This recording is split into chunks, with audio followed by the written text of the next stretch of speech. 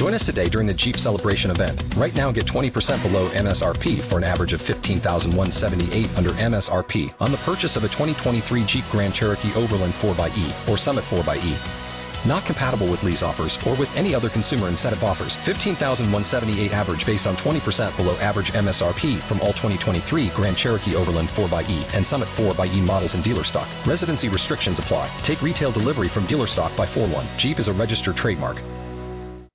Blog Talk Radio.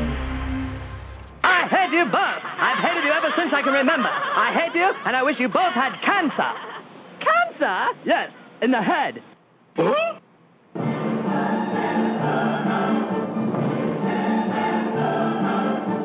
I'm as tired as hell, and I'm not going to take this anymore.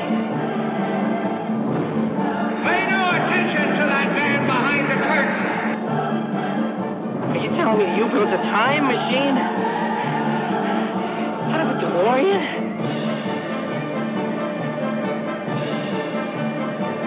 This is the Stupid Cancer Show.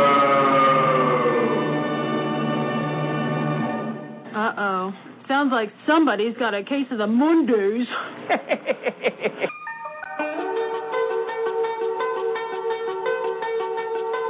Hello there, children. Hey, kids.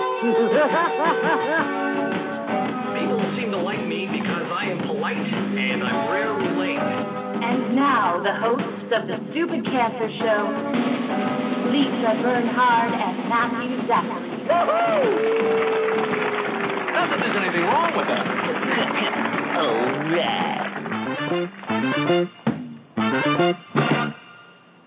Monday, November 8th, and welcome back to the Stupid Cancer Show, the voice of young adults with cancer. I am Matthew Zachary, a 14-year young adult survivor of pediatric brain cancer. And I'm Lisa Bernhard, 15-year young adult breast cancer survivor, and we are your hosts for the Stupid Cancer Show. Got cancer? Unrecording?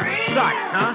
Well, get busy living because the Stupid Cancer Show is here to change the world one chemo infusion at a time. Tonight's show, First Descent with Brad Ludden, young adult cancer advocate, professional Nike Kayak athlete, founder, First Descent. Lisa GOODMAN, Director of Communications at First Descent. And leading it off in our survivor spotlight, the Beamer, Brian Wickman, two-time cancer survivor, chondrosarcoma and papillary carcinoma, and a grad student at Columbia University. And as a reminder, folks, this broadcast is a production of the I'm Too Young for This Cancer Foundation. Online at i2y.com, we help young adults fight cancer every single day, and we're bringing the cause of cancer under 40 to the national spotlight where it belongs, because it's not okay that 70,000 young adults are diagnosed with cancer every single year.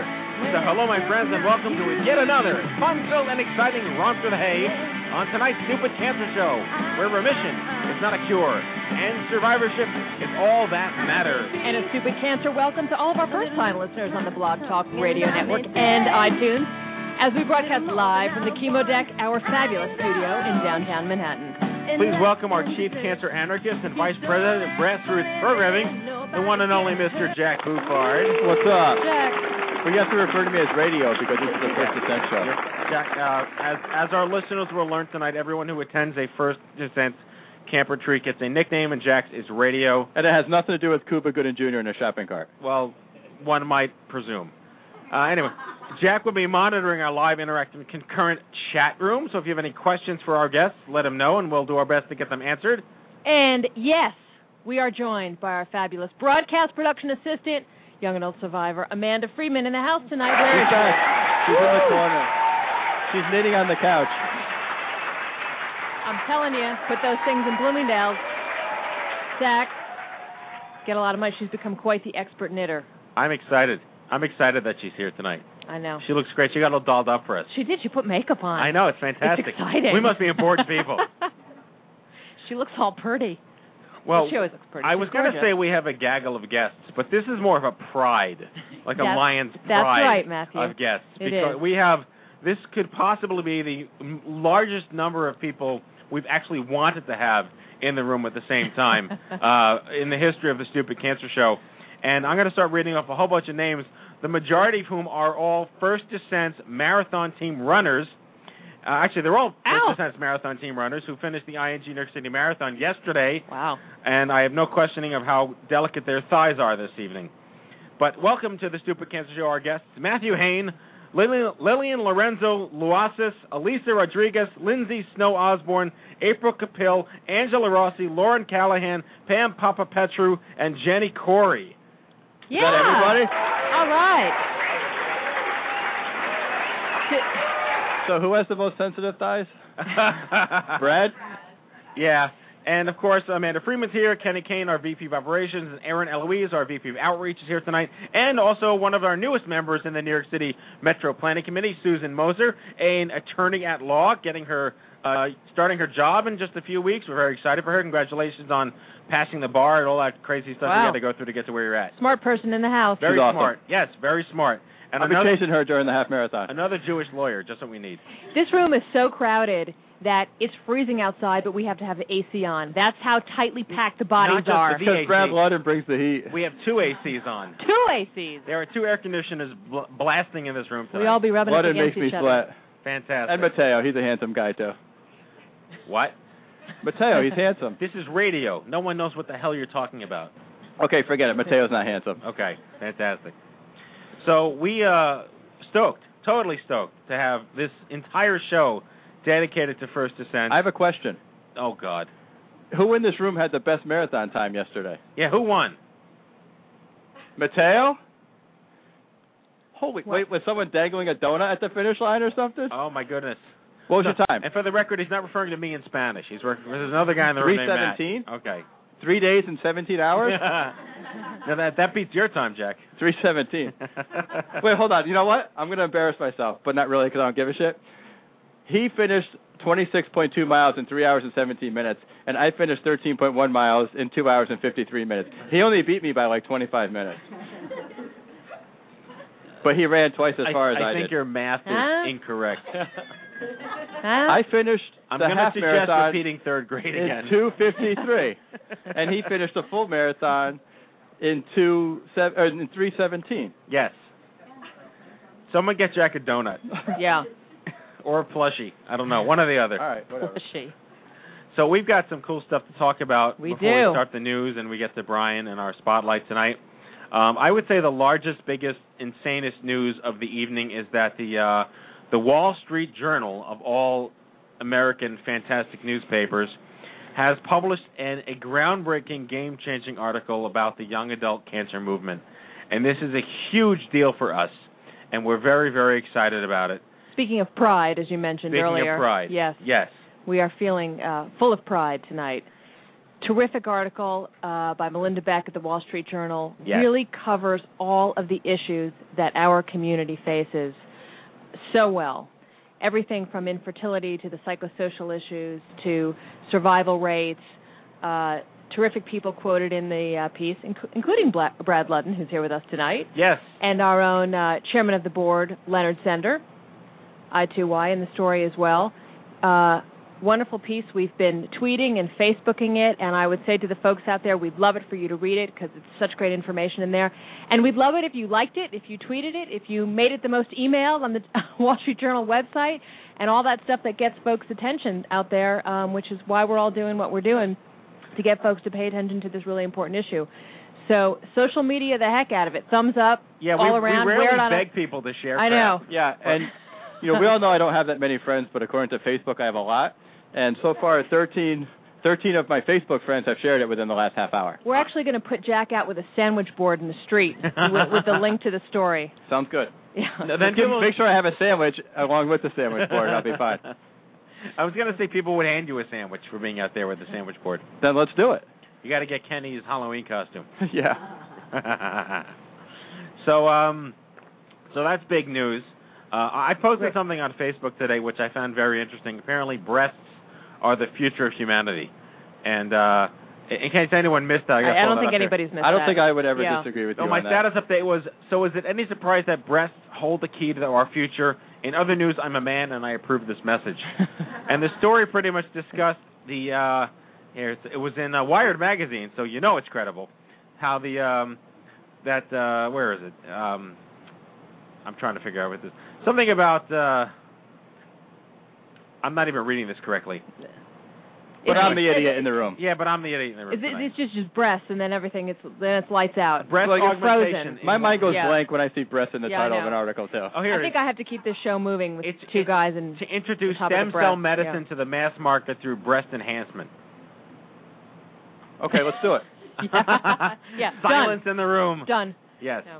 I should cue the crickets. Actually, Mateo went out to get some stem cells. Okay. Fantastic. Mateo has a great mohawk. That is We'll a great try to mohawk. provide the visuals here. Yeah, it was the aerodynamics of his 3 hour and 17-minute run.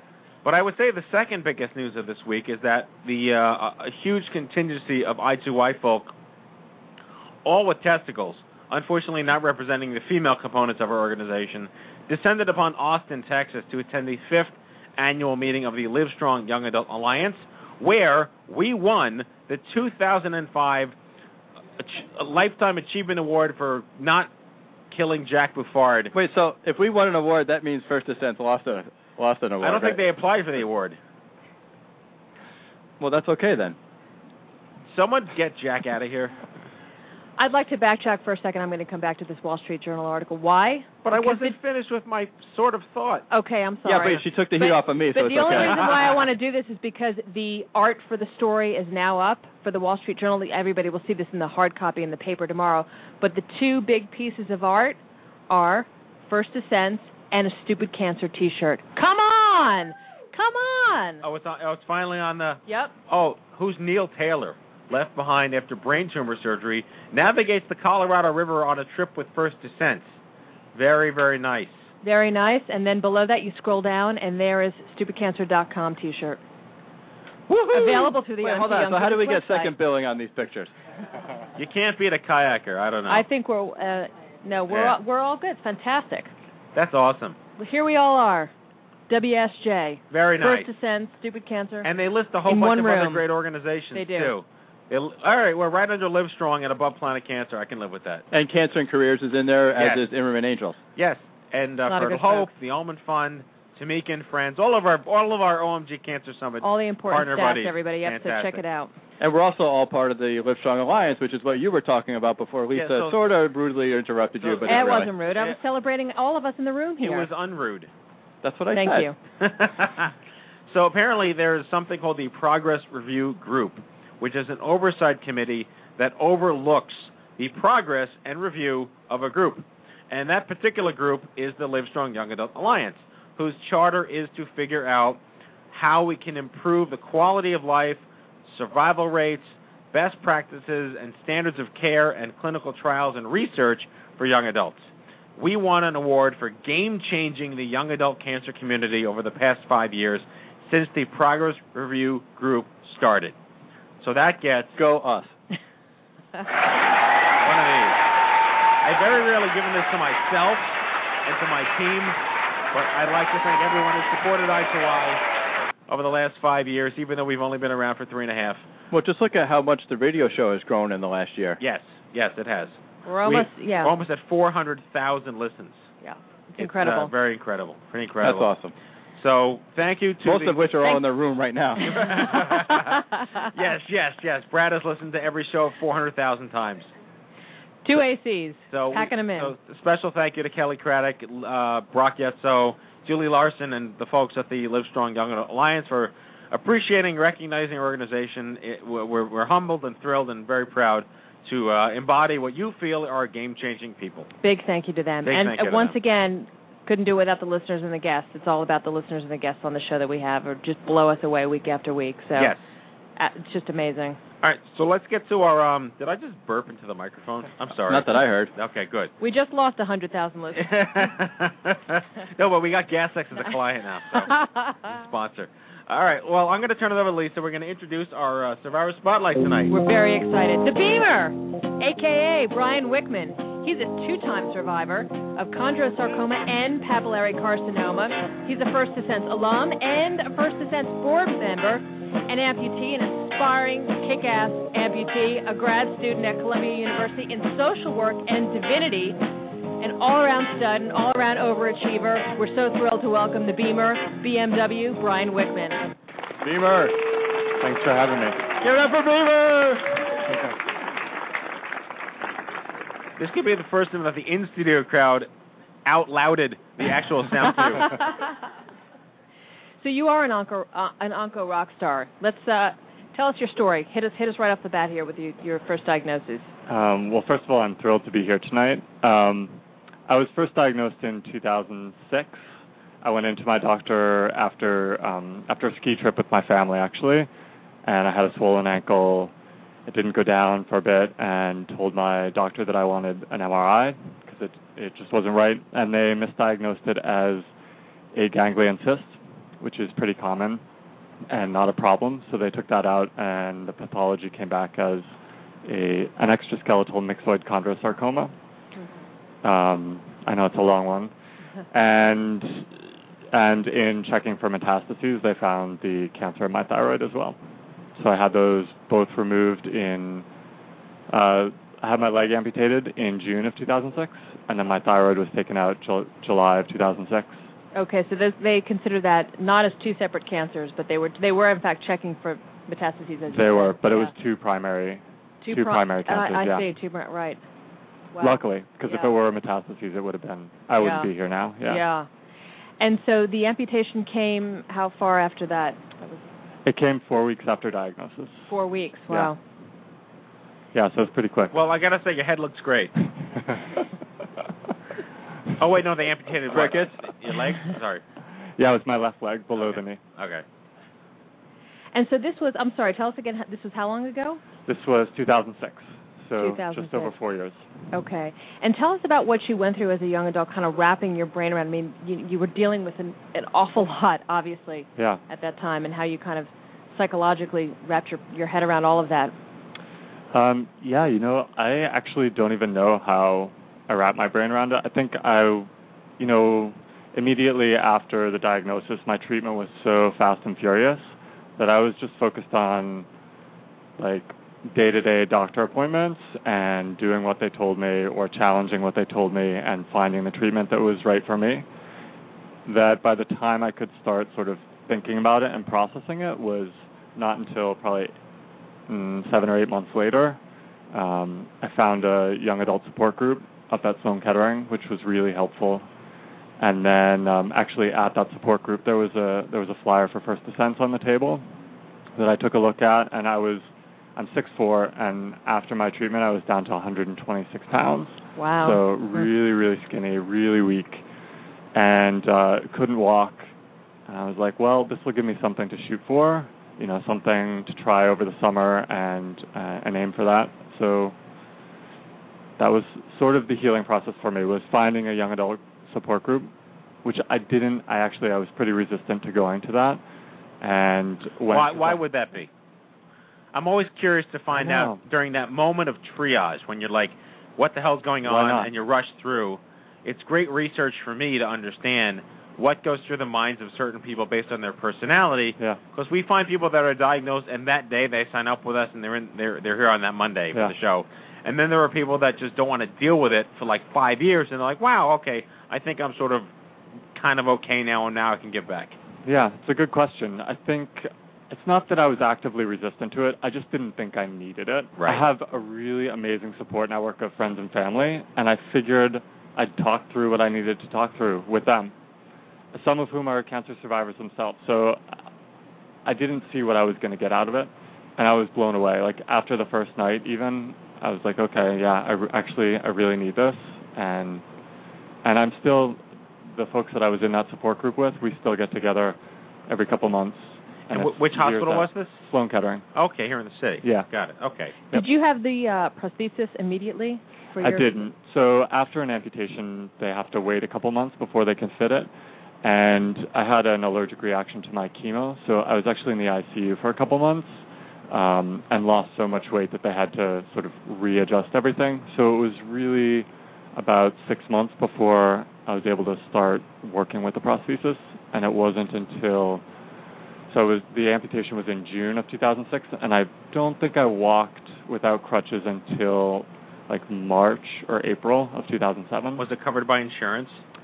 Yeah, that's a good question. It was the insurance. No, get angry. The insurance policy I had at the time covered one prosthesis per limb per lifetime, no repairs, no replacement. Wow. And the process of fitting someone for a prosthesis, basically because of the swelling post-amputation, they fit you with a temporary prosthesis, sort of a temporary fit where it attaches from the metal to your body. And then the assumption is that once the swelling goes down in 3 to 5 months, they do a more permanent one. So when I went in to get fitted for the permanent one, my insurance came back and said, nope, you already got your one per limb per lifetime in the temporary one. So that took another. That is fantastic. And that was never Sucks, right? was never reconciled. That's the way it stood. Yeah, so I fought it, and my prosthetist and my doctor fought it on my behalf, and they caved. They did. Okay. That's what happened with Adele Ramos, the Latina survivor in our documentary film. Yeah. She had osteosarcoma at the age of 6, and then she had her prosthesis, and she outgrew it, and the insurance company said no. She's like, I'm sorry for growing up. Yeah. It sucks. It's fairly common. Right. And it's a rider that no one reads because who thinks that they're going to lose a limb? Yeah. No one. What happened when you had the allergic reaction to the chemo? How did they treat you for that? So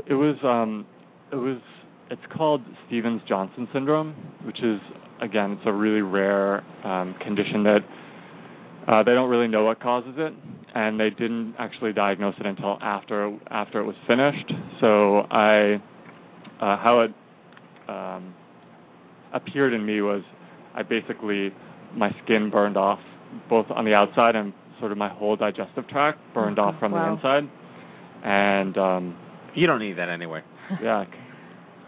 Overrated. That's just overrated extra stuff. That's like that's like a gallstone, dude. No digestive tract. That must have felt pleasant. It was. I was on a lot of pain meds. Sounds extremely painful. Yeah. So were they? Did you have to then take a different course of treatment, or what happened after that? Yeah. So I basically said no more chemo for me. It was preventive chemo. Chondrosarcoma is actually not responsive to chemo or radiation, so the amputation was really the bulk of my treatment. But because I had surgery prior to the diagnosis, because I misdiagnosed it and took out what they thought was the ganglion cyst, my oncologist felt that it might be possible that first surgery dislodged some cells, so he wanted to try preventive chemo. So I made it through 2 rounds and was in the ICU for 2 months. Oh, boy. So I said, no more of that. If something, if it recurs, then I'll consider that. But at the moment, I'm HIV positive as well, so they think it may have been an interaction between my HIV meds and the chemo, but they don't know. Right. And what about for the thyroid? So the thyroid, this is another potential cause. There's something called thyroid storm, which can happen with, again, it's really rare, and there's not really. Did they detect that with Doppler? I just sit here and make jokes. Yeah, but unlike me, your jokes suck. Now. No comment. Yes. Yeah, so the thyroid, actually I take synthetic thyroid hormone, which takes a long time to adjust. So I was really, really tired which doesn't help with trying to learn to walk again when you have no energy and a lot of nausea. Yeah. But, yeah. Boy, you're even more of a rock star than I thought. Nah, not so much.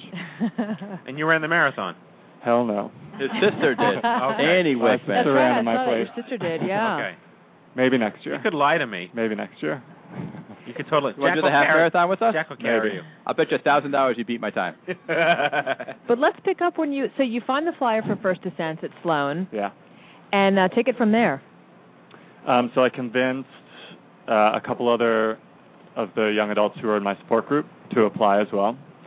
I applied and I got accepted for that summer, and I was super stoked to go. I hadn't walked really without my cane. I was walking with a cane at that point, and I made an executive decision to leave the cane at home, and so that was really the first time I walked without a cane. I went to the airport and arrived in Colorado and met a bunch of really crazy people. It was great. Again, it was similar to my experience of finding that young adult support group, just getting to be with a bunch of other young adult survivors who had their own tale to tell and who'd been on a journey that was similar enough that I didn't have to tell them every detail, but we could sort of bond over some of the shared experience. So tell us more. I want more anecdotes from the kayaking, spill some of the dirt. So some of the dirt. Well, first of all, what Beamer. is your first nickname is Beamer. Yeah, it's Beamer. Because your initials are BMW. You're correct. Okay. Yeah. Wow, how long did it take you to figure that one out? Shut up, Jack. Yeah. So Brad wasn't at my first camp, but there were some other amazing counselors there. I'd never kayaked before, so it was.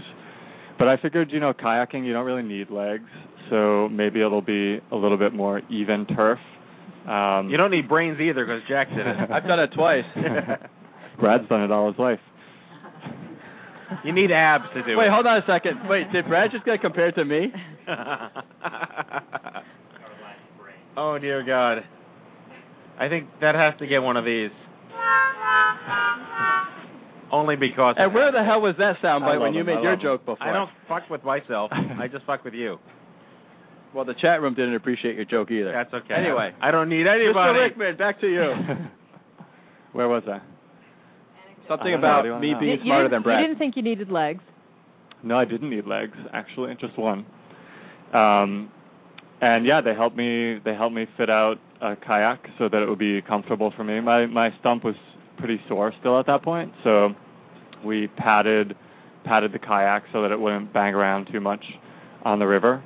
And I got out there, and it was the first time since my treatment that I felt alive, that I felt like myself, and like I could really enjoy it. It was so much work for me to learning to walk again, having to think about every step it's exhausting. It's really, really exhausting. So being somewhere where I didn't have to think as much about kayaking as I did about walking. Yeah. And it was a relief, and it was exhilarating. It was amazing. That's fantastic. Yeah. And now you're at Columbia University. You're a grad student in social work and divinity. Yeah. Tell us about that. So I'm hoping to go into grief counseling, and thought that would be a good combination to do that. Hopefully there'll be an economy and a job by the time I get finished with my program. So the divinity angle of it, we won't see you kind of up at a pulpit or anything like that. Is that or? No, probably doing more like hospital chaplaincy or hospice work. Yeah. That's great. That's awesome. I'm floored. I've already had tears, laughs. These Beamer are the people is, of First Descent. This is the young adult movement. This is who we are, and it's good stuff. And unfortunately, we have to take everyone down a notch and let Jack do the news. Yeah, but real quick, I keep thinking, I'm sorry, BMW, and then I keep thinking PT Loser. Wow, what a segue that was. Oh, that gets its own thing. Sorry. That gets its own... Don't! Hey now.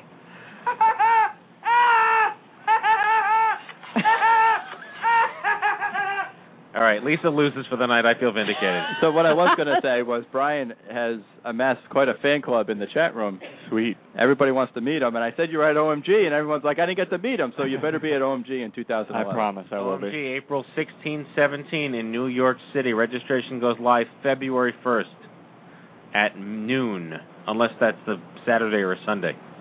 February 1st? Yeah. I don't know. Anyone? Calendars? Whatever. I don't care. Let's get to the news, and then I have other questions to ask Brian, and we'll bring out... it's a Tuesday. All right, done. Tuesday, February 1st at Thank you, noon. All right, well, now it is time for the news. Hello, I'm Kent Brockman, and this is Eye on Cancer. Just the facts, ma'am.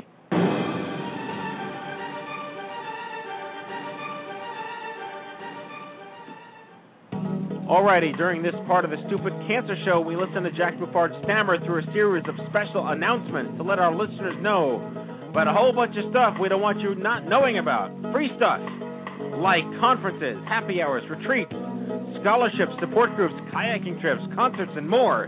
If you have something coming up that you'd like us to spread the word about during this part of the show, please send an email to Jack Buffard. His email is jack@i2y.com. That's jack@i2y.com. All right, bro. All you. Thanks, Matthew.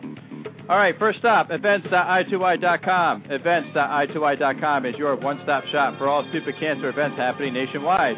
Stay in the loop because something could be happening in your neck of the woods, and we don't want you missing out on it, especially if I'm not going to be there.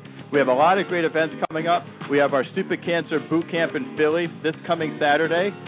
We already got like 50-something registrations, and yeah, it's going to be great. Yeah, so Tamika Felder's going to be there. Tamika! Aaron L. Louise, Kenny Kane, Matthew Zachary, Julie Larson, myself, we're all going to be there. So head on over to events.i2y.com. Get the scoop on everything that's going on, including the First Ascents calendar. All right, folks, we just talked about Team First Ascents doing the marathon. Now we're going to talk about Team Stupid Cancer doing the half marathon. I guess that makes us half the men that you are. Team Stupid Cancer, the nation's first running team exclusively supporting young adults, is completely booked. We have 25 runners, and now we want your money. Head on over to teamstupidcancer.com. Make a pledge toward your favorite runner, me, and support the I'm Too Young for This Cancer Foundation. All right, as we just teased, the buzz is building around the 4th Annual International OMG Cancer Summit for Young Adults, being held April 16th to 17th here in New York City. As Matthew just said, registration will begin Tuesday, February 1st, and we have a lot of exciting information and stuff planned for that, so stay in the loop through with the OMGsummit.org. OMG2011.org. OMG2011.org. And finally, folks, being that I lack both the time and the intelligence to share with you the great stuff we have going on for young adults, I've created the Boof News blog. Everyone needs to check out boofnews.i2y.com. That's BOOF.i2y.com for the official list of all stupid cancer news resources, including surveys, exercise program, writing workshops, peer services, kayaking trips, and fertility resources. And Matthew, Kenny, and I had the pleasure of meeting someone from True North Treks down in Austin the other day. So I'm going to be adding them to the Boof News blog. And like First Ascents, they offer like hiking trips and nature excursions in the Pacific Northwest. And you can check out their website at truenorthtreks.org. And that, my friends, is your Stupid Cancer News. Very nice. Very nice. All right, well, now it is time to introduce our special guests for the evening. And I guess this will be a good one.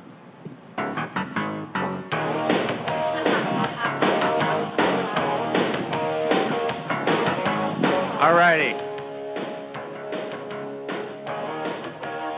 Joining us, Lisa Goodman-Goldstein started off as a volunteer at First Ascents in 2008. 5 days at camp that changed her life forever. She volunteered for 2 years before becoming a member of the staff. Lisa runs the Team FD Marathon Team, a fundraising platform that pushes people to accept a challenge and raise money for First Ascents at the same time. She's on their board of directors, I believe, and Mr. Brad Ludden. My first guest, who never sent me his bio, so I'm making something up. And this is the third time you've been on the show and you still haven't sent me a bio. Brad Ludden was raised by wolves and still lives in place in the northern Rocky Mountains, commonly known as one of the best professional kayakers in the world. He's traveled to over 40 countries as like his first sponsored kayak athlete, and he can be seen gracing the cover of magazines such as Outside, Men's Health, Men's Journal, and Cosmopolitan's Bachelor of the Year 2009. No wonder why it's so damn hot in here. Please welcome Lisa Goodman-Goldstein and Brad Ludden. Lisa, you with us? I'm here. There's the crowd. All righty, the crowd finally catches up with the trends of the evening. My first question. They only know me as stepmom. Stepmom, and Daryl. Evil stepmom or just stepmom? Daryl, yeah. With an I. Exactly. My first question is, how do you guys get around the legal and medical liabilities of what you do? We don't. Okay. I'm just kidding. Next question. Jack does it for us. Easy. They don't lose any kayakers. If you don't kill people, you don't have anything to worry about. So, good question. We actually, our programming model is that we hire, and this is actually more of a Wang answer. Our director of programming, Whitney Lang Wang, could tell you better than I could, but we partner with outfitting companies, adventure companies, and basically, under their insurance, we operate the adventure components of our program. We also have insurance ourselves, obviously, and then name each other additionally insured. Medically, the primary care physician is the one who actually approves the participants' attendance at our program. We do look at every application that comes in and make sure that on our side we think it's still a safe opportunity. But once we do that, we go back to them and say, this looks good to us, but you're going to need to go to your PCP and ask them for permission, essentially. So people have to sign a waiver, their doctor has to sign off on it? All sorts of waivers. Okay. Yes, but ultimately their PCP is the one who says you can do this. Got it. We're looking into several other medical liability insurance opportunities, but won't have those firmed up until end of this year. So, Lisa, let me turn to you for a second. You're on the board of First Descents now. It's almost like you climbed the corporate ladder to lead this organization. How did you first find out about them to even become a volunteer? Well, first of all, let me correct you and tell you that I am not on the board. My husband is on the board. All right, so well, you can get off the show now. Her husband's the chair of the board. Oh, there you go. So never prove us wrong on the show again. My bad. So I got involved through Alan Goldberg, who was First Descent's executive director a few years ago, who has since lost his battle with cancer. And he had talked to my husband a lot about First Descent. He and my husband actually started the first Team First Descent doing the Leadville 100 when Alan's cancer came back for a second time at age 39. And I was supposed to go to camp with Alan and volunteer, and unfortunately he lost his battle 3 weeks before, and I chose to still go to camp, which was super nerve-wracking, but turned out to be one of the best decisions of my life. And were you married when you met Brad? Yes. I'm so sorry. As she was when she met me. She has 3 daughters. I know. Lisa and I shared an entire flight from Atlanta to Austin on the way to the Alliance meeting, and I know a lot about you now that I didn't feel comfortable knowing. She told you about her crush on me? Secret. Not you, Jack, sorry. Well, speaking of being married or not married, that's our segue, I guess, into the Bachlorette and the work that you're doing with Ryan Sutter. You should tell us all about who I know, which is he was actually supposed to be on the show tonight, couldn't make it, unfortunately, was in town to run the marathon. You guys all ran the marathon. Tell us about what you're doing with Ryan. Well, Ryan and Trista have been friends of mine for a while, since actually right after they finished the show. They live in Vail, and that's where I've lived for years. And I was actually filming in Morocco with a Warren Miller film crew. One of the cameramen on that film crew was the guy who convinced Ryan to do the show. And so the whole time we were in Morocco, this guy was jumping online to look at this dating reality show site. And at that time, no one really knew about the show. And I was like, dude, what are you doing? And he was married, and the whole thing was so weird, and he explained it to me. And so I went back and met Ryan through that and just became really good friends. Well, this year Ryan approached me and just said, last year he raced actually the New York City Marathon for Ethan Son's organization, Grassroots Soccer, and really enjoyed it. He came to me, longtime friend, and just said, I want to do more of that. And I said, well, that's great, because here's what I have in mind. And it was actually more his idea to do the 10 events. He did 10 really grueling events in celebration of our 10th year anniversary this year. And so the final of which was the New York City Marathon. He did an Ironman in there, the Leadville 100, the Ultimate Mountain Challenge at the Mountain Games, really legitimate events. Each one would be an accomplishment if you trained a year for it. So he did that. His goal is to raise $100,000. I believe he's right around 90 right now, so we're trying to push him over the edge by the end of the year. So basically the top 10 least likely things I will ever do in my life is what he accomplished. Do you guys ever do like wing eating contests that maybe we could participate in? Yeah, absolutely. I'm not sure anybody's going to give us $100,000 to watch you eat wings. Oh, why not? Guy Fieri might. And so anyway, Trista, she really just regulates everything.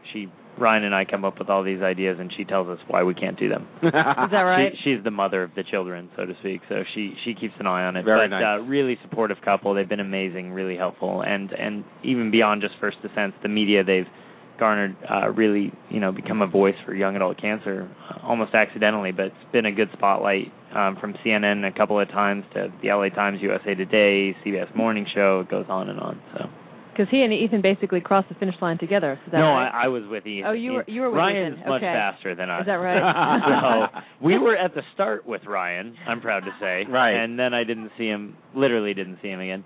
And Ethan and I ran together, which was also a really inspiring thing and cool thing for me. Ethan's a good friend of mine as well, and his organization, obviously different than Young Adult Cancer, but still a worthy cause. And he, as we all know, young adult survivor. Yep. We ran past 10 months ago. He had a stem cell transplant, so that's a pretty big accomplishment in its own. And we ran past Memorial Sloan Kettering, and he broke down in tears, and I was losing it. Wow. Really? Wow. It goes up York Avenue? Yeah, sure. I just ran where I used the people ran. I used to live on York Avenue. I didn't look at street signs. It would go right past my apartment. Or on First Avenue, I think. It's close by there. Okay. I think it goes up past up First Avenue. Wow. Well, Ryan just has a lot longer legs. That's the only reason why he's faster, because he's a tall guy. That's what I'd like to tell myself. Yeah. Andy's in much better shape. Andy trains for these types of things. Very nice. So, Brad. Oh, yeah. So I understand that people were shouting a repetitive question at you during the race. Yeah.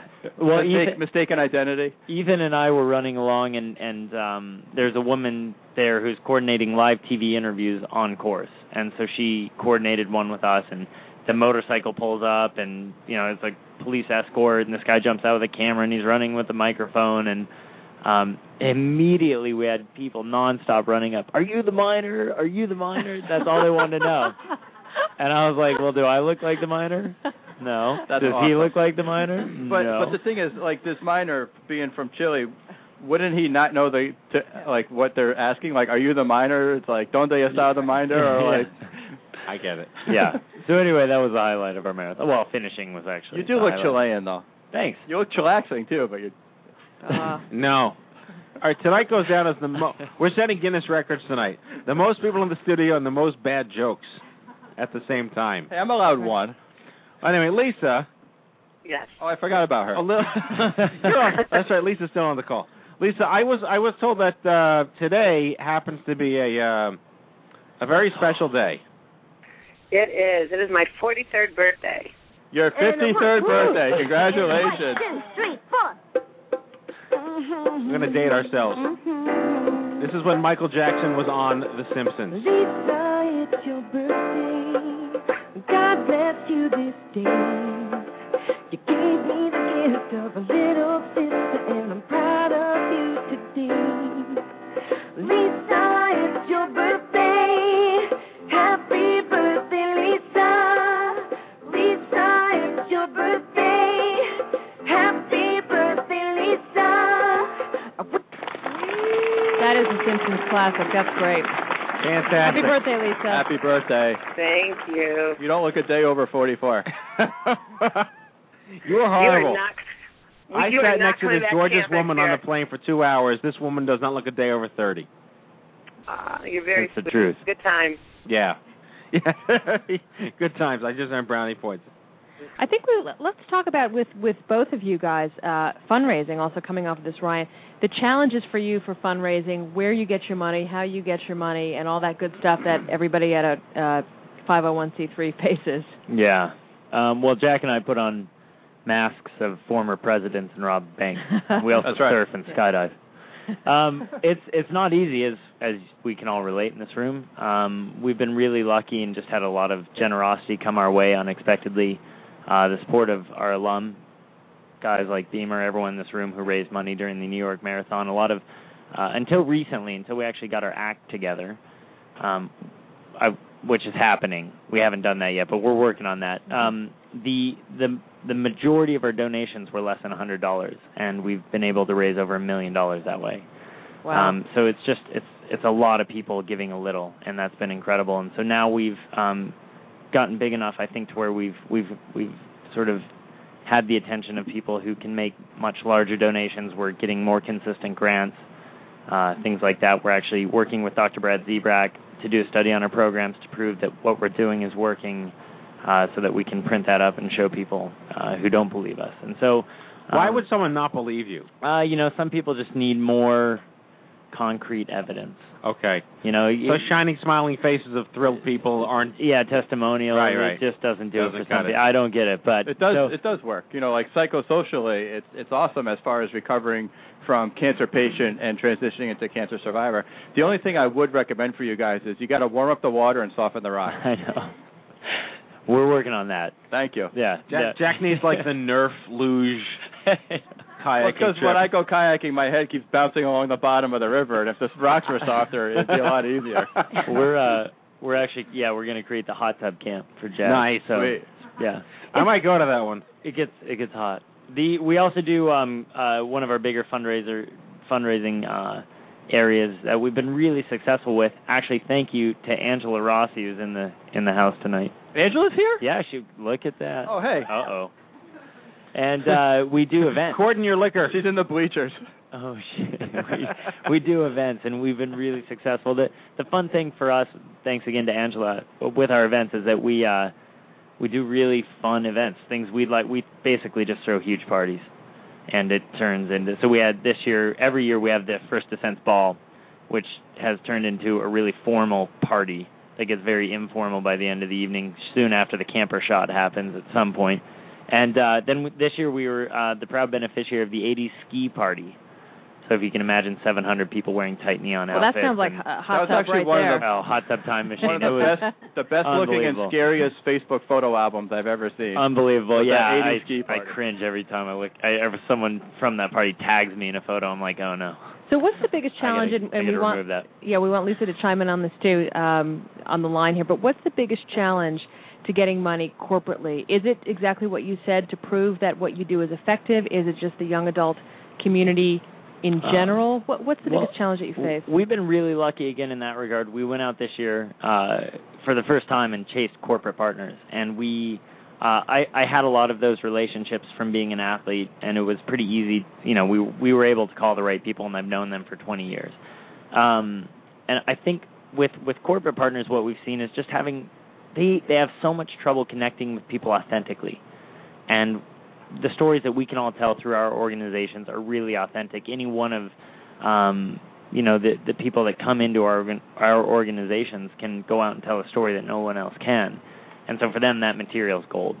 And so we can provide it, and if you can just show them that, then it's really easy to get them on board. And like I said, this is our first year trying, and a large part of our budget next year will come from our partners. And Lisa, where would you like to see this organization grow? I mean, you guys are reaching out more internationally. I mean, where would you ideally like to be, 5 years from now?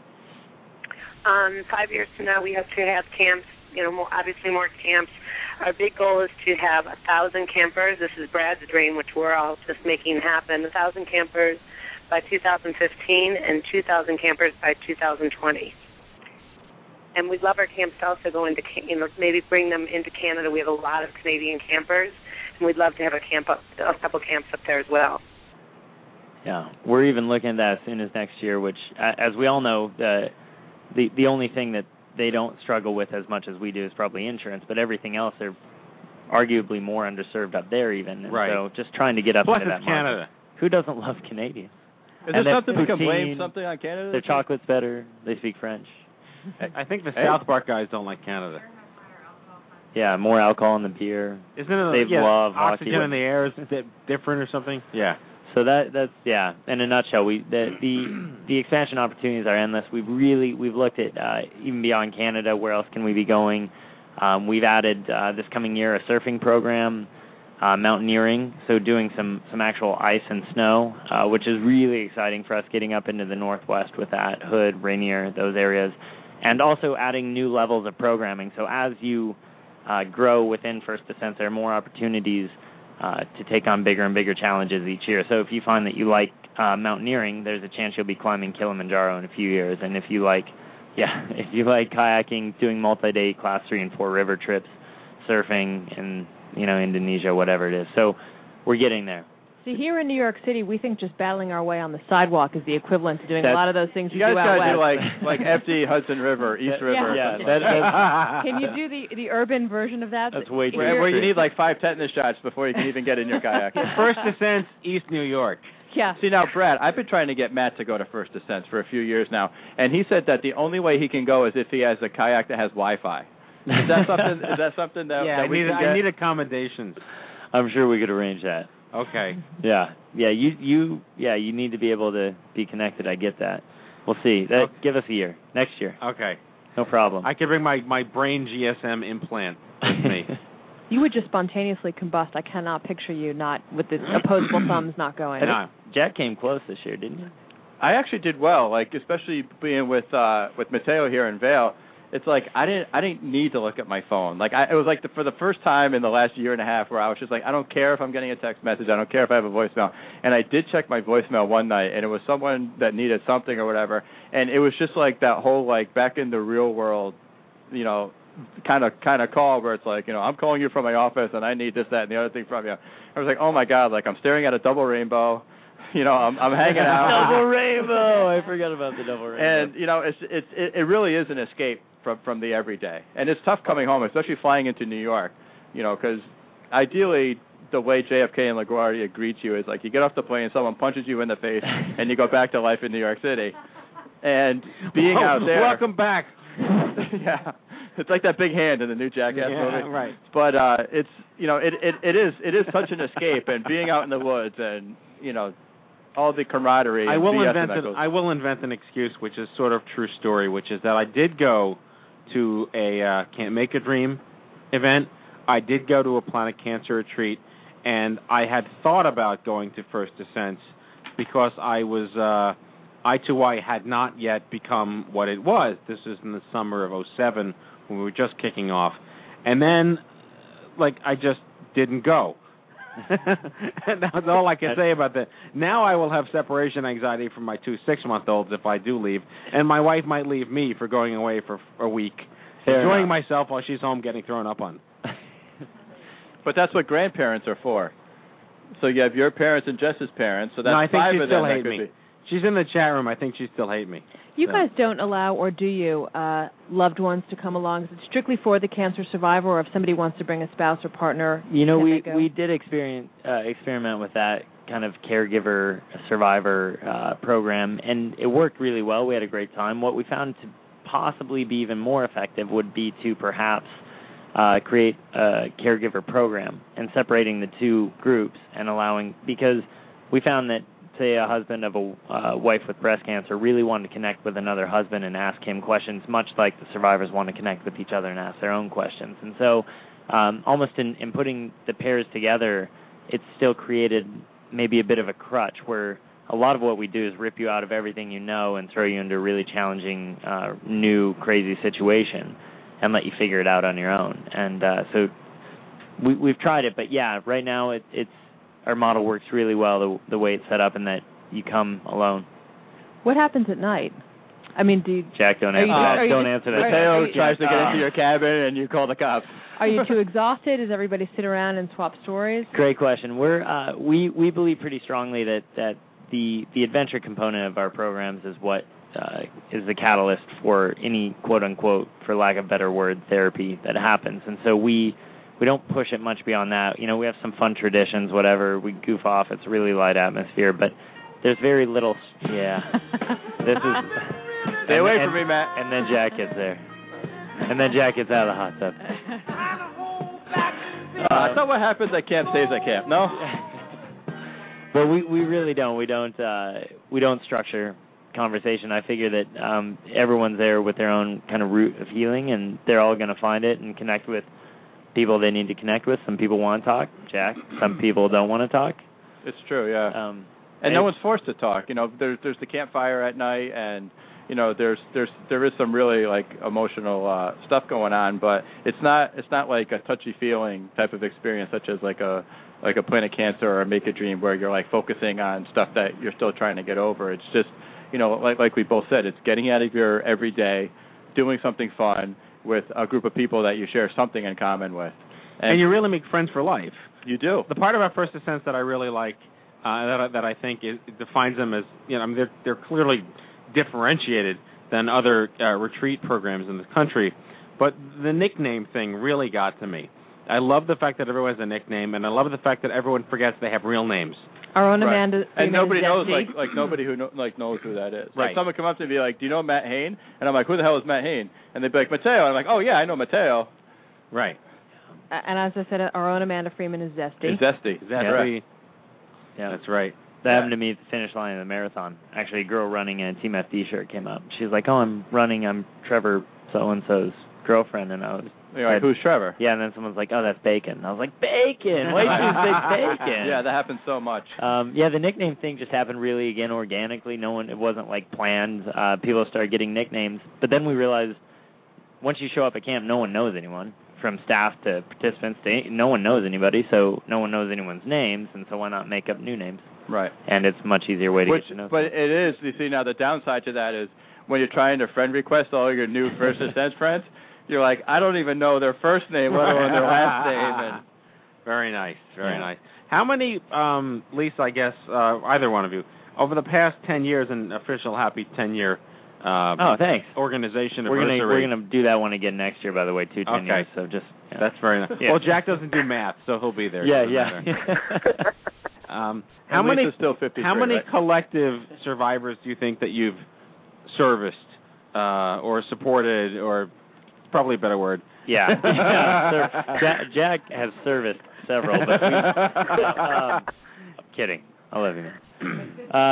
Hey, you got to make money somehow. To date, we're officially 825, I think is the number. 825 collectively. That is the number.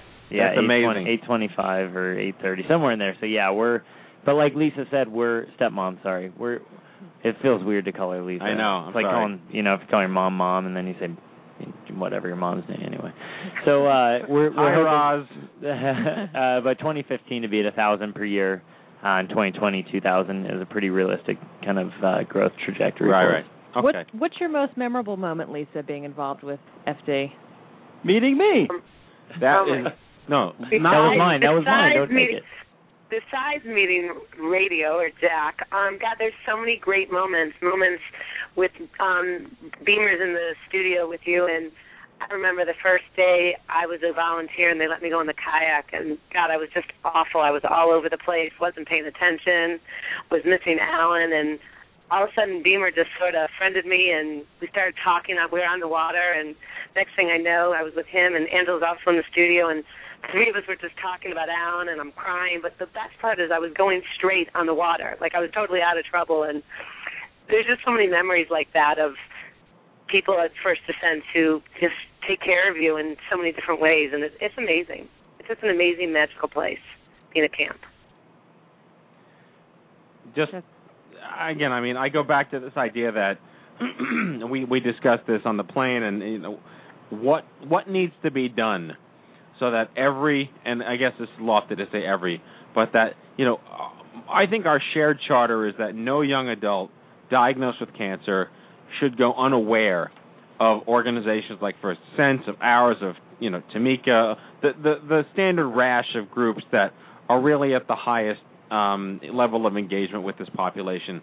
How is it possible that so many things slip through the cracks? What are the barriers? And Brian was very lucky. Sloan is an international organization. They had your stuff. Good for that. But there are 5,000 hospitals and cancer centers in this country. I think 5,800 is the number that our chairman, Dr. Leonard Sender, uses. They're not all cancer centers, but they're hospitals, plus all of the campus facilities, colleges around the country, the guys that gave me Robitussin for brain cancer. What are the barriers to getting these 70,000, and let alone the fact that there's over 1 million survivors in this country under 40 who are still between, in the First Ascent age range? Yes, you want to do 1,000 a season. How do you get to that? What are your goals? Besides working with us, of course, but what do you see as your goals in, besides the word of mouth? You have a tremendously passionate group of followers who have benefited, campers. Lisa, what's going to go on there? Well, we have a lot of different things going on. We have obviously hoped to be on your show and connect with everyone with I2Y. You guys have been very generous to us and sending people our way. Other things we have going on, we have Team First Ascent, which got launched this year, which was really getting the word out about people accepting a challenge, doing an event, whether it's a marathon, climbing Mount Rainier, a 5K walk, raising money while accepting this challenge and talking about First Ascent at the same time. really starting to educate, people who are doing things for us rather than people going out, doing an event, and, that's it. So educating people and a lot of recruitment at the different, sorry, I'm losing the word I'm looking for, a lot of recruitment at the different conferences that we all go to. I think, go ahead. Go ahead. Well, no, you skimmed over it, but I think it's really important to talk about the collaboration that we've all been working on, even at a really base level of getting together with. I mean, there's the Young Adult Alliance, which I think focuses more on the strategy of the young adult movement, but as individual organizations, every participant that comes through our programs now is educated about Immerman Angels, is educated about you guys, is educated about Tamika, and all the other opportunities and resources that are available free of charge. And it baffles me every time for them to go, I wish I'd known about that sooner. And I just go, how could you, where's the gap here? How are you not knowing about these things before we tell you, or vice versa? And so at least that's one step in the right direction, something that is only going to get stronger, is that once you're caught in this web of young adult cancer and organizations, hopefully you're kind of plugged into the entire circuit and everything else out there, and know that all these other things are available, and they're free. It's baffling to me. It is baffling, and it remains one of the biggest barriers to ensuring, again, going back to this charter that I think we all agree and share on, is that no young adult should go unaware of all the resources they have available to them. Lisa, you have a chat room question, I was just going to say, speaking of the resources, we just have a straightforward question that says, are the 2011 camps open? They are not officially open, and we'll obviously tell you guys about it, and it should be open before the end of the year.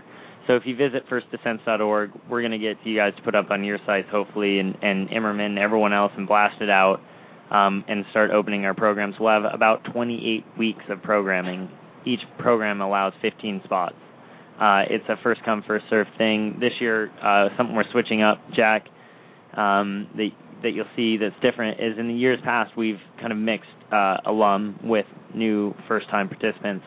Now what we're doing is having a level 1 program where if you haven't been before, you go to that with 14 others who haven't been either. Oh, nice. And from there, you go to a level 2 program, and you can go there for a couple of years, which is all returning participants. And then from there, you can graduate into more advanced programming. So not open yet, but they will be soon. Again, free of charge. I always say the hard part's getting camp, so you did that. The easy part should be going to camp. So, is there a limit on how many times someone can come back?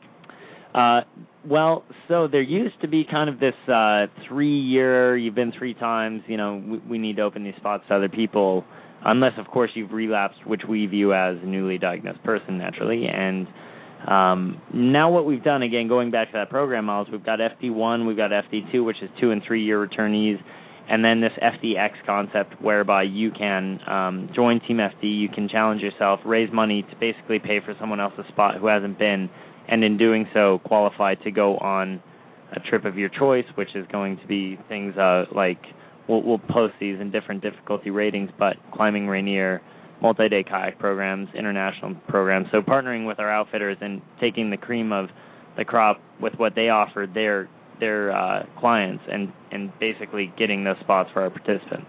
How many of these camps do you... And you can go as many times as you want on that. Sorry, that was to bring that full circle. Not me. Yeah. You mean in general? Well, the euphemistic me. You're going to rookie camp. Matthew's waiting for the Wii edition of First Descent. I want an iPhone app. I want a Brad Ludden iPhone app.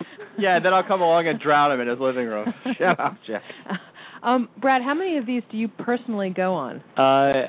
Nowadays, sadly, only 3, 4, 5, somewhere in there. We've got this really exciting new concept of our programs that we're now training staff to lead these programs. And the coolest part about this for me is that 2 of these guys, Mateo and Beamer, right here in this room, are some of the staff leading those programs. And so a lot of the staff that we train to lead the experience of First Descents is now led by First Descents alum, which is a pretty cool thing to see happening. That's and so, great. Unfortunately, it means I don't get to be there or have to be there as often as I might like. But I really appreciate those 3 weeks I get. Very cool. Are there people who go to First Descents events hoping that you'll be there, find out you're not, and then go home? Yes. Oh my God! I think it's the worst. you've got me confused with Jack. That's Jack Buffard. No, those are people who go to First Essential Street expecting to see Jack, and then go home. No, you know what is funny though is a lot of the participants at Jack's programs, they if I met you look familiar, you sound familiar, I think I know, and then it comes out that he is the Jack Buffard. Well, I got two quick stories regarding that. One is how I got my nickname. When I went to the Pacific Northwest camp last year, I went in kind of like, okay, I'm a camper. I'm going to, just be one of the group. And we're going to the river the first day, and Smelly's driving us, and there's this young 19-year-old girl in the front, and there's like four of us in the back of the van. And Bree Schmidt, whose nickname is Lova, is telling Smelly about the Stupid Cancer Show and I2Y. So I'm in the back of the van. I'm like, wait, hold on a second. I'm like, she's talking about me. So I'm like, listening in. And she's like, yeah, they have this radio show. It's really great. There's Matthew Zachary and blah, blah, blah, blah. So then I'm just like, well, what about the guy who cracks jokes and does the news news report? And she turns around and goes, oh, the crazy guy? and I'm like, yeah. She's like, yeah, what's his name? And I'm like, Jack Buffard. She's like, yeah. Wait, that's you. So then my nickname, which Smelly was trying to give me, was Crazy Guy from the Radio. And I was like, well, can we shorten that up a little bit? She's like, okay, you're Crazy Guy. And I'm like, can we shorten that up? So then it just turned out to be Radio. And then the other one was attending the Vail camp this summer with Mateo. Everybody gets to sign their name on the inside of the short bus that takes you to and from the airport and to the river every day or whatever. So I went in the second week of August, and there were, I think, 3 camps after mine. And people would write me on Facebook or write on my wall or whatever. It's like, I saw your signature on the bus, and, like, I just got back from First Descent, and your name was the first thing I saw when I got picked up at the airport or whatever. So he's famous. He's famous. He's invented himself in a way. I'm not even famous at my family dinner table of one. No. I want to share something. This applies to. We have a lot of people listening that aren't survivors that are just tuning in sometimes for the first time. It's really important to wrap ourselves around why there's a need for young adults to go to First Descent, to engage in this community, to be a part of something bigger than themselves, why they're disenfranchised. And I want to share a story of a young woman named Ann Kramer, who I don't know if she went, did she go to First Descent? Ann Kramer? She's in the chat room. She's in the chat room. All right, well, she'll speak up. Ann Kramer is from near Detroit, I believe, and she's a young adult survivor, came to the OMG Summit, saw all you guys there, really is a huge proponent and a passionate advocate of the young adult movement, and she wanted me to share a story with everyone tonight on what it's like to be a young adult with cancer based on this particular experience, and it's a travesty, and in Yiddish we say it's a shanda. It's not okay that this happens. She was on a dating website trying to, just connect, and she was rejected based on an implication that cancer is all she's able to talk about, so no one would be interested in meeting her. Total silence. Yeah. I was blown away when she said that. But I think this goes back to the issue of there is a huge stigma, whether you're 15 and being bullied, which is another story that we posted, which is ridiculous, or whether you're in your 20s or 30s just trying to get your life back together, there's still a stigma. That you're not just radioactive and some sort of joke, but like you can't possibly integrate yourself into society. Are there that many social barriers and just misaligned perceptions that prohibit you from living your life, all because you survived and are trying to live through and beyond your diagnosis?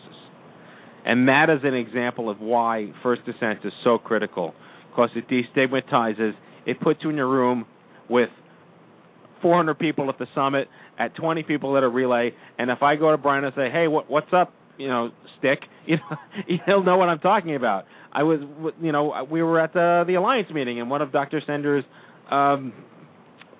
social worker programmers were there. She's an amputee Indian American young adult, and she was there with crutches. And I said, "You're missing something?" Yeah, she's standing on one leg. This is the language that we can use that we're comfortable with, which you'd never say to anyone else. But at the same time, the real world is telling us this is all we can talk about, and go with your own people. Not acceptable. Yeah, it's important. It's important to remind people that, just because you've had cancer, you're still a person. Yes. It doesn't define you. It's something that happened to you. It's not who you are. And that's I think through challenges and what we offer at First Descent, it's a great way to remind themselves and the people watching that they're still very capable, normal people. Right. That can do as much more than anyone else. It's cancer isn't life. It doesn't define life. You're still in control and in charge. So. And at the end of that week, a lot of us go into that week nervous, and we're like, I've never been on the water before. I don't know what the hell I'm doing. And then the last day, we're doing our graduation rapid, and it's just awesome. And these guys can attest that you just see it on the campers' faces of what it's like on day one and what it's like on the last day. And I'm a testament of that, and it's just awesome. I'm game. I'm going. I'm in. You have Lisa? I'm in. All right. You think I can drag this one with me? I'm waiting for Jack to make. Can I be there, please? I'm waiting for Jack to make an elderly comment. Can I be the camp photog that week? Now, isn't it true at the end of every retreat you write a story yourselves or you anecdote your experiences somehow? Is that something you do? Yeah. Yeah, like we for my camp we wrote a letter to ourselves. That's what it is. You wrote a letter to yourself. I think they said in a year or so they're going to mail it to us. Yeah, just send it back. We usually do Dad, it. we're never mailing yours. Yeah. Because it's on your refrigerator? Yeah. All those nice things you said about it. Very nice, very nice. We do some stuff like that just to, a lot of times, one of the hardest things that we've seen is going from camp back to life. You kind of fall back into the stigmatism of cancer, the routine of cancer, the life of cancer, and some of the negative things that you've associated with cancer. And so to go from such a high, surrounded by a new family, people who get it, people who've been there, and these amazing, beautiful places, and standing at the top of a mountain, several pitches up on a rock face at the bottom of a Class 3 rapid, it's easy to lose sight of that when you go home. And so we thought, well, what are some ways we can kind of capture that moment? And so at some point in the last day or sometime in the week, just a really amazing place. Like in Moab, we were up getting ready to rappel off this arch after coming through the slot canyon, and just gave everyone a piece of paper and said, hey, write something, we'll send it to you later. And, whatever it is right now that you feel to capture this, to remind yourself that you can read. And so it's just stuff like that, really, really try to keep it, again, mellow, allow each person to interpret everything and every experience as they want to for themselves, and not force anyone through anything except maybe some of the crazy adventure stuff that we do. But Jack writes, I don't even miss Jersey Shore. I can't. Right, exactly. I don't even miss Snooki. I can't believe Jersey it. Shore will be returning with season 3 on January 6th. Thank you very much. Actually, Jack watches The Bachlorette, that's what he would really miss. You can't trash The Bachelorette. Why not? We could trash The Bachelor. The Bachelor. Actually, Ryan would trash it right there with you. Oh, no. What was that guy's name? Evan Marriott? Can we trash him? Absolutely. Okay, let's trash Evan Marriott. Okay. He was Joe Millionaire or something. He was right? Joe Millionaire, right. Exactly. Absolutely. A lot of survivors talk about cancer. Jack talks about reality shows. Yes. And Oprah. And Oprah. Lots of Oprah. And his cat. He also two cats. Jack has 2 cats. That's just... No. So? I think that sums Jack up on a nutshell I'm right sure there. somebody out there would date me. Oh, man. Well, this is another great show. This is important. My mission in life, yes, I'd love to see I2Y makes $1 million a year one day. I'd like to think that we will achieve that very quickly. But you guys have been around for 10 years. It took you 10 years to get to $1 million. Yeah. And I think that's a testament to, it's probably been exponential, though. You reach a certain hit, and then you're bumping up, and now you're on fire. Yeah. My goal is to make sure that as many young adults as possible know you exist. That's my personal mission. Thank you. Because I wish, it goes back to what you said. The 2 things that people tell me when they find out about I2Y were, A, where were you when they needed you, and I finally have a home that I can give back to the next me. And I think that applies to every young adult organization. And I feel the same way. Where was I when I needed me, and where were you when I needed me? Because it would have been nice in 1996 at Sloan Kettering to go to your camp 4 years before you invented it. Yeah. And we hate ourselves for that. It's all very confusing. Where was I when I needed me? Yes. What? Can I get a hot tub? but there's, likewise for us to be able, we just talked about this going home from our program.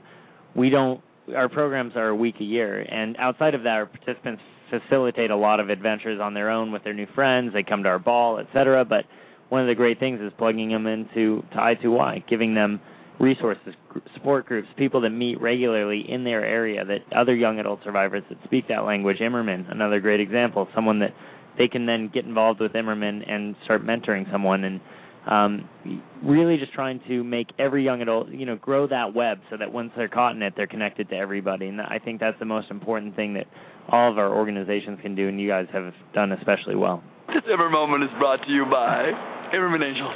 Be well, number one. Johnny Immerman, everybody. Like Halloween all over again. That was amazing. But in all seriousness, I'm very, very excited to be able to have you on the show at least once a year, if not more. I know that we were talking about, honestly, we were talking about integrating some sort of I2I, First Defense Immerman boot camp educational program to the ball next spring or whenever you have it. We need to get Denver activated into like the next big hot spot for young adult activation. Absolutely. Yeah, we're still on board with that for sure. And, we can't lose sight of that vision. It's just another step in the way. It's a big thing. We're very excited. And I have never, I can say never. I've been to Denver once in my whole life. That's good. Well, you should come next year for the 80s ski party. Oh, yeah. You'll see Denver in a whole new way. Well, you gave Colorado a Jewish population. No, here's the secret. Here's the secret no one knows except my wife and Lisa Goodman Goldstein is that I skied from the age of 3 to the age of 21. You're kidding. No way. Yes. Come back to Denver. I was so you have 80s skiers. I was going to say, just break out one of those outfits. I don't fit in those outfits anymore. That's the point. You're not supposed to. No one fit in their outfit in that party.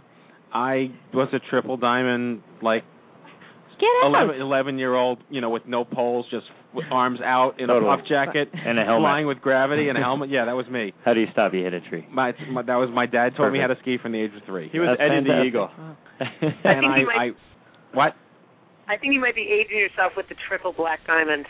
Well, this was like at Mount Stowe or Mount Snow and Mount Mansfield in Vermont. When they tried to make things extra scary. And I did age myself with the triple black diamond. It shows you how long it's been since I've gone on skis. Well, it's time to get back to Colorado. I'll tell you, the last time I skied, they hadn't invented ellipticals yet. What's an elliptical? The elliptical skis. Oh, gotcha.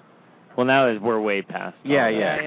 I'm like 3 generations of skis behind the elliptical. I think Matt skied on wooden skis. Lisa Goldstein learned how to ski on tree bark. It's actually parabolic skis. That's what I meant.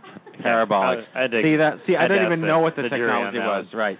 Parabolic. Let's just focus on getting Matt in a kayak first. Yeah, one thing at a time. Maybe we should end the show before we start making factual errors when it comes to outdoor sports. I'm allowed to make factual errors because I used to think that the Detroit Tigers were in the zoo. And he also thought an outdoor sport was hailing a cab. Yes. Well, that it is for us in New York. But okay. Anyway. All right. Well, this has been one of the more entertaining and slightly frightening shows that we've ever had. But it worked out. We have thousands of people in the studio tonight. It's kind of frightening. Well, Brad brings out everybody. 17 people in the studio tonight. I couldn't be more thrilled. A new record. Can I get everyone in the studio to start clapping and saying ooh and ah? Because we're very excited. We're so excited to have you guys here tonight. We're so excited to have Lisa and Brad here calling in. This is the First Descents I2I. Yeah. Good stuff. Yeah, thanks. Good stuff. And again, everybody, the First Descents calendar is on the I2I page, and the I2I calendar is on the First Descents page. Yes, we share our calendars. We share our calendars. Absolutely. Good stuff. And Beamer. We're going to thank our guests. We're going to do our official thank you. Our official thank you guests. Yeah. All right, so Lisa, thank you so much for coming on the show. Thank you guys for everything. Thank you, stepmom. And I guess now it's time for our closing sequence. Prepare to activate. I hear there's rumors on the internets. You ever seen a grown man naked? And so, to all of you, a fond farewell. Hooray, I'm helping. You are a meathead. Oh, Magoo, you've done it again. That was so terrible, I think you gave me cancer. All right, folks, that is tonight's show, our 159th broadcast. We hope you had as much fun as we did poking a stick at stupid cancer. All right, we'd like to thank our guests, Brian Wickman, Brad Ludden, Lisa Goodman Goldstein, in our studio, Matthew Hain, Lillian Lorenzo Luasis, Elisa Rodriguez, Lindsay Snow Osborne, April Capil, Angela Rossi, Lauren Callaghan, Pam Papapietro, Jenny Corey, Susan Moser, Amanda Freeman, Kenny Kane, Aaron Eloise. Woo! And a partridge in a pear tree. Next week's show, come back, everybody. Next week, Cause Marketing with David Hezekiel, founder and president of the Cause Marketing Forum. Gail Stulik, Ph.D., medical sociologist, and the author of Pink Ribbon Blues, How Breast Cancer Culture Undermines Women's Health. And in our Survivor Spotlight, Naomi Bartley, young adult survivor, of course, of leukemia and thyroid cancer, developer of eye cancer app for iOS. That's okay. We forgive you. Thank you. Warm in here. All right, if you missed any of our past shows, subscribe to the iTunes podcast and download them all at itunes.i2y.com or check out the archives at stupidcancershow.com. Remember, folks, if it's not stupid, it's not cancer. We'll see you all back here next week live. From the chemo deck, Jack Buffard, Lisa Bernhardt, Amanda Freeman, Captain Sweet, and I wish you all a great week. Go to bed, Ann Kramer!